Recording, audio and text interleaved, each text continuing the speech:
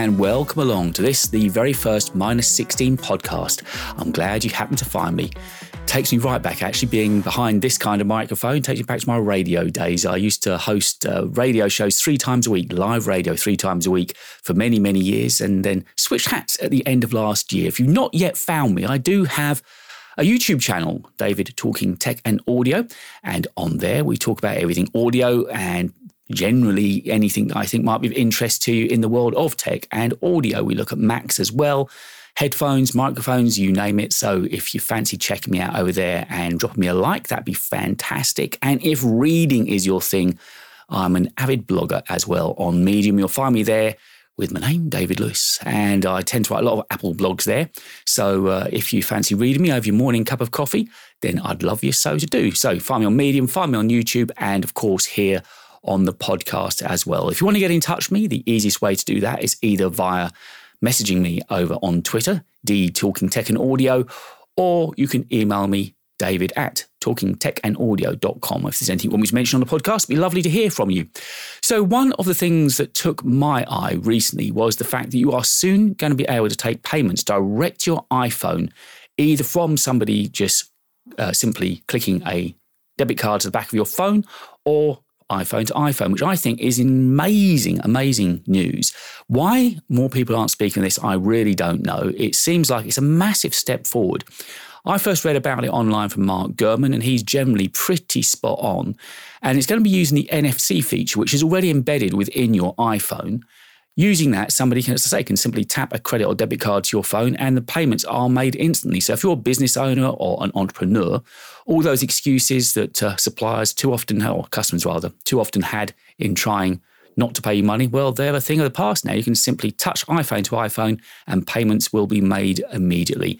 It looks like it's going to be coming along in the iOS 15 update, which is going to be coming out later this year. And I just don't know why more people aren't talking about that. It really is such a great idea. And I say, the fact that payments can be made easier and quicker, and I guess it's going to depend on which bank you're with as to how quickly the money shows up, but it will give you a receipt that money's been paid immediately. So I think that's a stunning idea.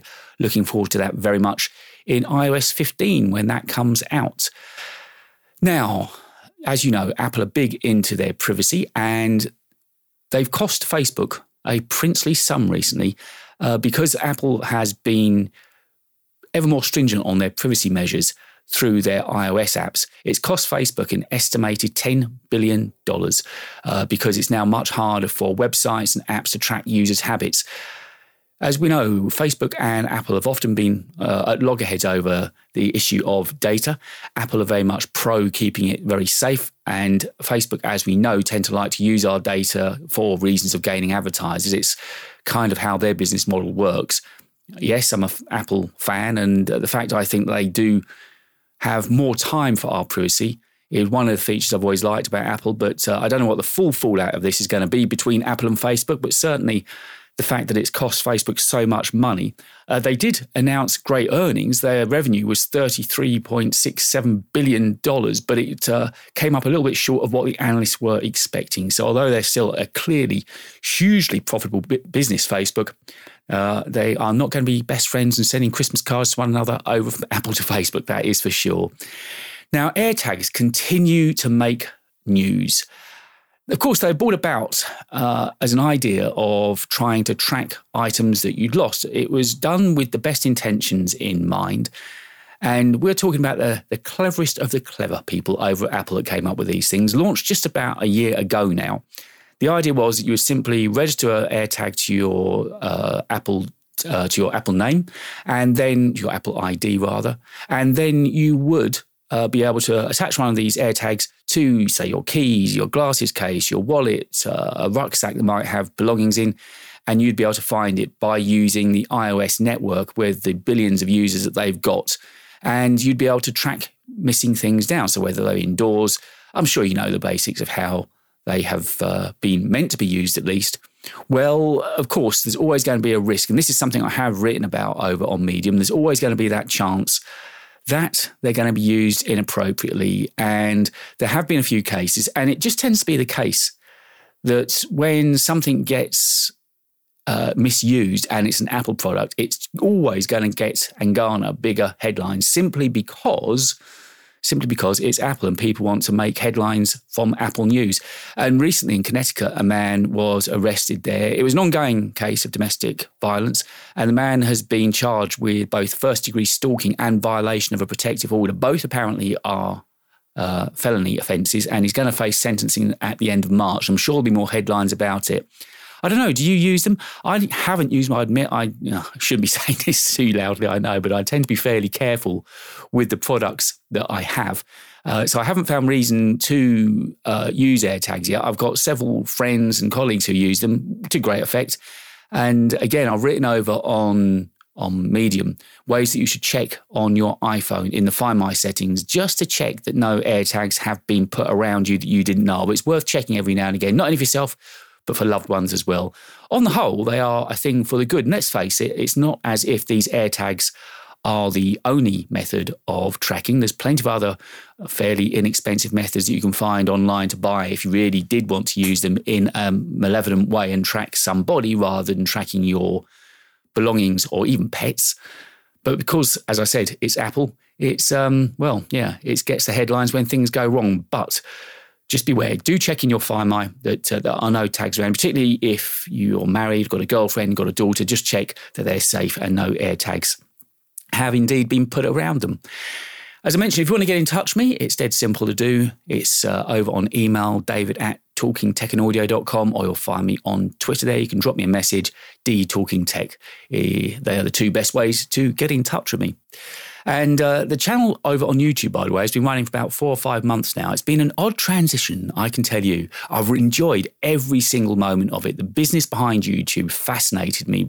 I spent months with the idea of wanting to start a channel and didn't quite know what I was going to do or how I was going to go about it. And I began to really get serious with it in the last quarter of last year. The channel went live in September. As you'd expect, plenty of mistakes, plenty of horrible videos early on.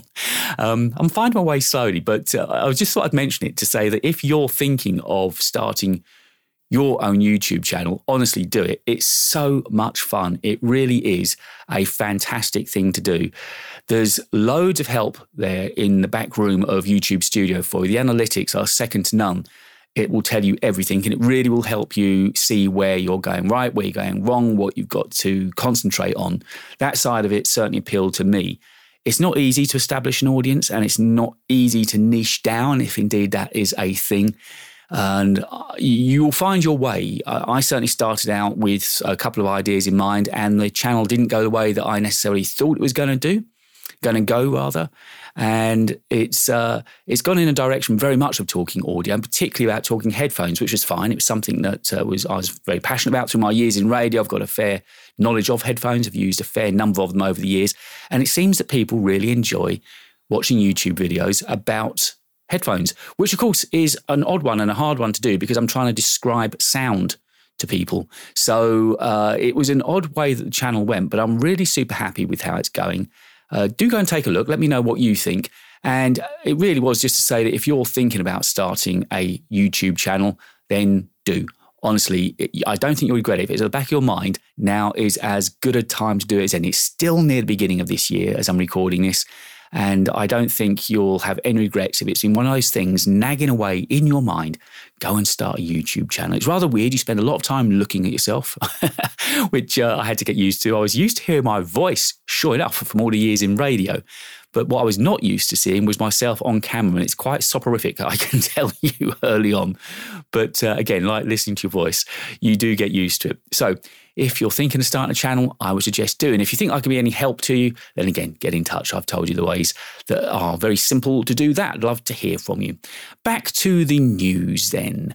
So if you've got friends who are Android users, yes, they do exist, I promise you, and you are, of course, on an iPhone, then sending reactions to messages up until now has always been kind of awkward. I wasn't aware of how they came across on Android phones, but they really did look odd. So if you were to drop a like or a laughing face at your end in iMessage, over at their side, it would actually type out the words laugh or like. It was a very odd way of going about it. And that, of course, is because iMessage is locked in to iOS, and I can't see Apple wanting to share that MMS platform anytime soon.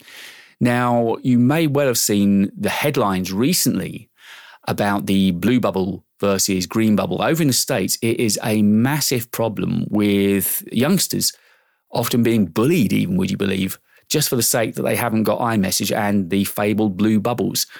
Over in the States, they're not as big a users as we are of WhatsApp. In this country, it's hard for us to understand the furore that is currently going on about the messaging systems, because a lot of us over here use WhatsApp. But over in the States, that's not the case. And in the States, they are also massive users and buyers of iPhones, and particularly the demographic they're looking at, which are the 17s to 25-year-olds. Have you got any idea of the percentage of users of that age group that are iPhone? It absolutely staggered me when I found out it's approaching 75% of that age group are on iPhone, which obviously means they're on iMessage as well. So the green bubble versus blue bubble is a real debate, a real issue. As I say, it has caused some consternation, it's caused bullying, and that can never be a good thing. Yes, there are talks with the new messaging formats that are being discussed, the RCS format, that things might change in the future, but there's a lot of hurdles yet to jump over before iMessage, Apple and Android are all compatible and good friends. But one step forward that has been made now, if you make a reaction to a message that's going from an iPhone over to Google Messages on an Android phone, at last now, in the latest Android operating system, they will finally be getting those reactions coming through the way that you intended and the way they look on your screen. So there is a small development going on there, which is at least a step in the right direction. Now, something I covered on a blog recently was Apple's losing their grip on the App Store. I've got mixed feelings on this. I wrote about it in a blog recently, and I've seen a couple of videos on YouTube about it as well. I must admit, being the businessman that I am, I'm kind of behind the opinion that Apple built the platform. They built this huge platform, the App Store, that so many people want to be a part of. It's going on to their devices. They are hosting, serving, delivering us that service, which comes at a cost. They've built a tremendously successful business. But there now seems to be legislation going through over in the States. It's a bipartisan vote that went through 21-1. And that bill is looking to try and break the monopoly that Apple has on you having to buy and install apps through the App Store on iOS devices. And they are now trying to find a way that you can install and run third-party apps directly onto iOS devices. Now, I can see there is an argument for it. Yes, Apple have become hugely successful. Yes, they make an awful lot of money. But isn't that what running a business is about? If any of us could build a business that was hugely successful and generating profit, wouldn't we want that to be the case? Wouldn't we be happy and proud of that being the case? But it seems that almost you can become too successful. And that certainly seems to be what's happening with Apple, that the government is now trying to debate whether they are too big and too successful, and that you should be able to buy apps, run and install apps from third-party vendors directly onto iPhones. It looks likely that it's going to be going through as well. So I don't know. I'd like to know what your view on that is. I just tend to think if they've built the house, then they surely should make the rules. They're not breaking any rules. They've just become hugely successful, which I would have thought could only be a good thing. But there you go. Again, it's this instance of when Apple does something, it becomes very big news very quickly. So it looks like things in the App Store could be changing very soon for Apple. I'm sure there's going to be a lot of heated debate both on Twitter and probably on YouTube and certainly in the courts as this begins to come to fruition and reality. But it looks very likely that things are going to be changing over in the App Store. Now, one of the developments you may have remembered being spoken about fairly recently was the fact that Apple had announced that you were going to be able to repair your own devices. And I don't think that program is up and running yet, their self-repair program. It's going to be launching soon, but to go hand in glove along with that self-repair program is now a trading tool that, again, is going to be, well, it's being beated at the moment, I believe, or baited rather at the moment in one of the iOS updates. It could well be coming to 15.4 later this year. And this trade-in tool means that your camera will be able to take cosmetic scans of your current device. So if you walk into an Apple store and say you want to trade your phone in, they'll now be able to use your phone to take cosmetic and, I guess, forensic images of your phone, so it can determine the state of the phone, if the screen's cracked, how many hairline scratches there are, what the case is like, if the glass on the back's in good state. They're going to be able to make a fairly good call on the state of your iPhone. That will then get sent off to Apple. They'll be able to look at it and make a decision on how much your device is worth. And all in all, I think what that's going to mean is that there should be less delay and less aggro at the back end. So if a price has been agreed upon, that they won't suddenly come back and say, having received your device, it's only worth such and we need to take some money back off from you. So again, I think these two things working together seem very, very well timed. And certainly the fact of this trade-in, the idea that your device can be checked on the day that you're there, I think can only possibly be a good thing. And that's something I think will be coming out a little bit later on this year. Now, under heading More Money Than Sense, and it's awful as well. It doesn't even look nice.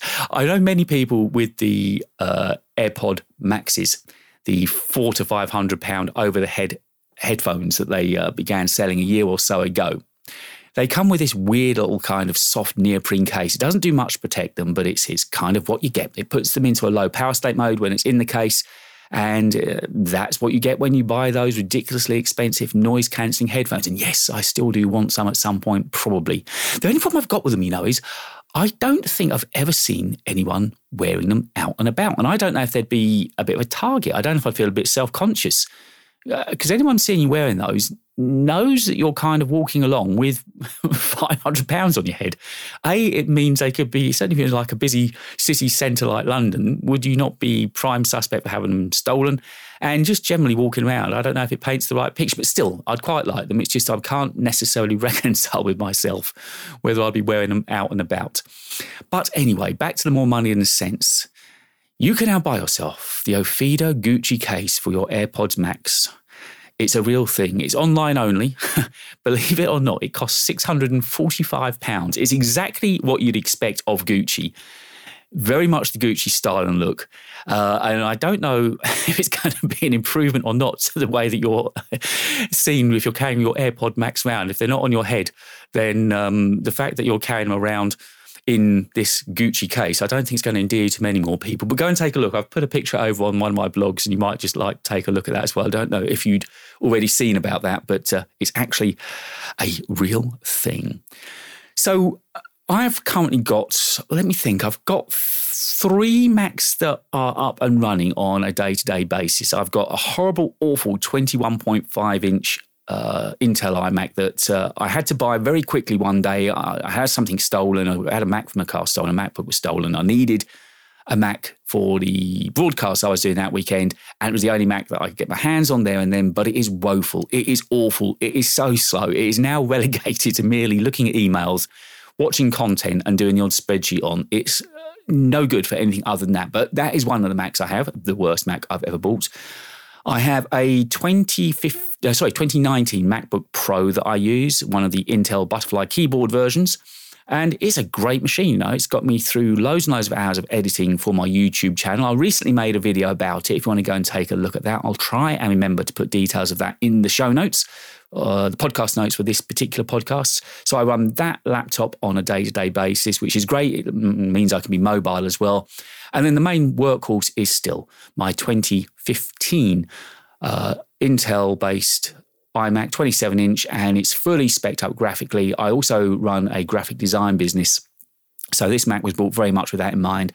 And even though it's a staggering 6 years old, it still does its work unbelievably well, and that's still my main workhorse. But last year, I was sent into a bit of a spin with the release of the brand new MacBook Pros so fast. My work has obviously kind of changed direction roughly at the same time that those MacBooks came out into a lot of video editing for my YouTube channel. I'd never been a video editor before. I've been used to audio, but the file sizes, audio compared to video, just don't compare. Anything video, I shoot and upload in 4K. And the raw file I shoot in 10-bit log. I actually shoot on my iPhone. I use the Filmic Pro app, but I shoot in 10-bit log. And those files I generally shoot for around about 30 minutes or so before they get edited down to about a 10 to 15 minute video. Those files can be 15 to 20 gigs. They are enormous. Now, one of the biggest delays I have in my workflow is getting the file off of the phone over to the Mac. And the best way I found to do that, I used to do it on AirDrop. But I found apart from it taking a very long time, I also found that I was having issues with the audio not going over correctly. Not that I use the scratch audio that's with the video file. I record that separately into Audition, but I need that scratch audio to be perfectly aligned so that I can obviously align my good audio to it. And I found those problems when I was doing over AirDrop. Don't know if that's a real thing or not, but I certainly was having some issues. So now I use Image Capture on the Mac. It's a native app you'll find on your Mac. I use Image Capture and grab the files off the phone. But anything that's video related is absolutely huge. Coming back to the Macs, of course, that means that when I'm editing, I'm moving around big files.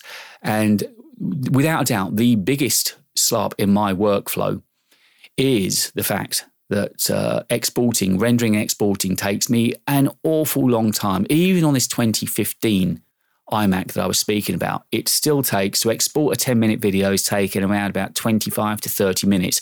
And that's absolutely dead time. And also it means that Mac is pretty much not going to be good for doing anything on, because all of its resources are going towards rendering at that point. So the Mac is rendered pretty useless. So when the MacBook Pros came out last year, I was tempted. Two reasons that I didn't jump straight in. One was the £3,500 price, not cheap, not exactly back of the sofa money. But still, I thought, well, it's a work investment, which would double up also to help me run the YouTube channel. So it kind of almost seemed good news, the kind of news I needed. But I prevaricated because that is still a huge investment into any small business.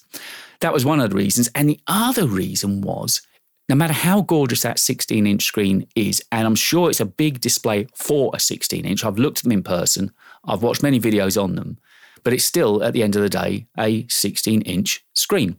And I just don't like working on a smaller screen. I don't like working on the MacBook Pro's 15-inch screen, and I don't think I'd be that happy working on the 16-inch screen of the new MacBook Pros. Now, as I say, they are gorgeous displays. Those 120 hertz refresh rate, 120 hertz refresh rate Pro display Retina displays that come with the MacBook Pros are beautiful, gorgeous displays, but nonetheless, it is still 16-inch. And I don't know if it's my age or not, but the kind of work I do, which is often obviously in Premiere Pro, editing timelines and working on video, or also, of course, working in audio with Adobe Audition, I just need more screen space. And equally in the graphic design work that I do, working in Photoshop or InDesign, I just need more screen space. So that put me off. The two reasons, cost and the size of the screen. And yes, I know you can go and get yourself a Pro Display XDR, but with the stand, that's £6,000. And if I've just spent £3,500 on a MacBook, I don't think I'd want to be spending out that kind of money to replicate the beautiful screen that would be tucked away in clamshell mode. Yes, you can get an LG Ultrafine 5K monitor, but again, it all costs money. So I was then very tempted. Well, I've been thinking two ways. I was tempted with the iMac that was released last year, the M1 iMac. That did take my attention for a while, and I seriously looked at them because they do represent great value for money. But buying them now means that you're going to really be buying old technology, because already we've got the M1 Pro and the M1 Max that have come out, and this year it looks very likely that we're going to be getting newer chips as well. And those newer chips could, for the first time, be seen in the new 27, 30 or 32-inch, depending what you believe, the iMac that's going to come out. It seems it's going to be called an iMac Pro. And I think that would fit in well with their model line at the moment. So you'll have the iMac, which is more consumer use. Then for prosumer use, you'd have the iMac Pro. It looks like it's going to be an absolute beast of a machine. Almost the way they're describing it is if we're going to have two iMac Pro chips inside it running alongside one another. So the figures they're beginning to put out at the moment sound like it's going to be frighteningly quick. I'm sure it's going to come at a price bump. I would have thought they're probably starting around about $2,600, £2,800 or dollars, something like that. But I mean, they're talking that it'll be able to handle up to 20 CPU cores and possibly even up to 64 GPU cores, with 128 gigs of unified memory. And you think at the moment, some of the Mac Minis and the iMacs are coming with 16 gigs of unified memory. 128 gigs of unified memory is being spoken of. I don't know who would need that kind of performance, but the one thing I do love about it, of course, is the large screen. The screen itself hasn't been confirmed yet as to what size it's going to be. As I say, I think the good money seems to be on it still being a 27-inch, but there are rumours it could jump to 30 or 32. And if it's 32-inch, that would be the same size as the Pro Display XDR that I mentioned a little bit earlier on. I've never seen one of those, have you? Again, a bit like the AirPod Pros. I don't think they're out there in regular use in the real world, are they? But these new iMacs do look like they are going to be stunning professional machines. I'll be really tempted. I'm sure the absolute base model is going to be more than enough for even the kind of work I do, video, graphic design work and so on.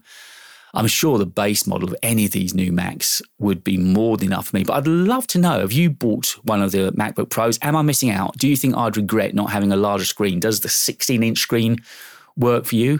I'm not sure which way to go. I think at some point this year I need to look at a newer Mac because I'm waiting far too long for these renders and exports to happen. And I don't know if I'm alone in this, but it always seems to be the case that when you've made that final export and render and you're watching it back before you upload it to YouTube, you always notice one mistake, which means you've got to do the whole export thing again. And that would be another 25, 30 minutes waiting for the video file to export and render out. So I think at some point this year, I need to look at options of ways to maybe increase the speed of my workflow up. And certainly for me, the Mac would be a good workflow increase insofar as it would double up not only for the YouTube work I do, the audio work I do, and also for the graphic design business that I run as well. So watch this space. I've got a feeling that a new Mac will be coming. So that's it. That's the first episode of Minus 16. And by the way, if you're wondering why the podcast is called Minus 16, it's simply because that's the loudness standards that I set this podcast to before I send it over to Apple Podcasts and to Spotify and Google Podcasts. It goes out at minus 16 lufs. So the minus 16 was really just a little nod to you audio nerds out there just like me. I thought you might find it quite funny. I hope you enjoyed the first episode of this podcast. As I say, they will be, I think, fortnightly to start with. And if I find that I have more to talk about, I can obviously jump on at any time and bring you a podcast in between. It'd be lovely to hear from you. You can get in touch with me over on Twitter at DTalkingTech or on email, which is david@talkingtechinaudio.com. Don't forget to check me out on Medium, check me out over on YouTube, and also over on the website, talkingtechinaudio.com. Leave me your email address. And I think it's going to be a few months away yet, but as soon as I've got enough people on the database, I'll start making a midweek video just to let you know what's going on in the studio here. Thank you so much for listening. I hope you enjoyed it, and I'll see you next time around.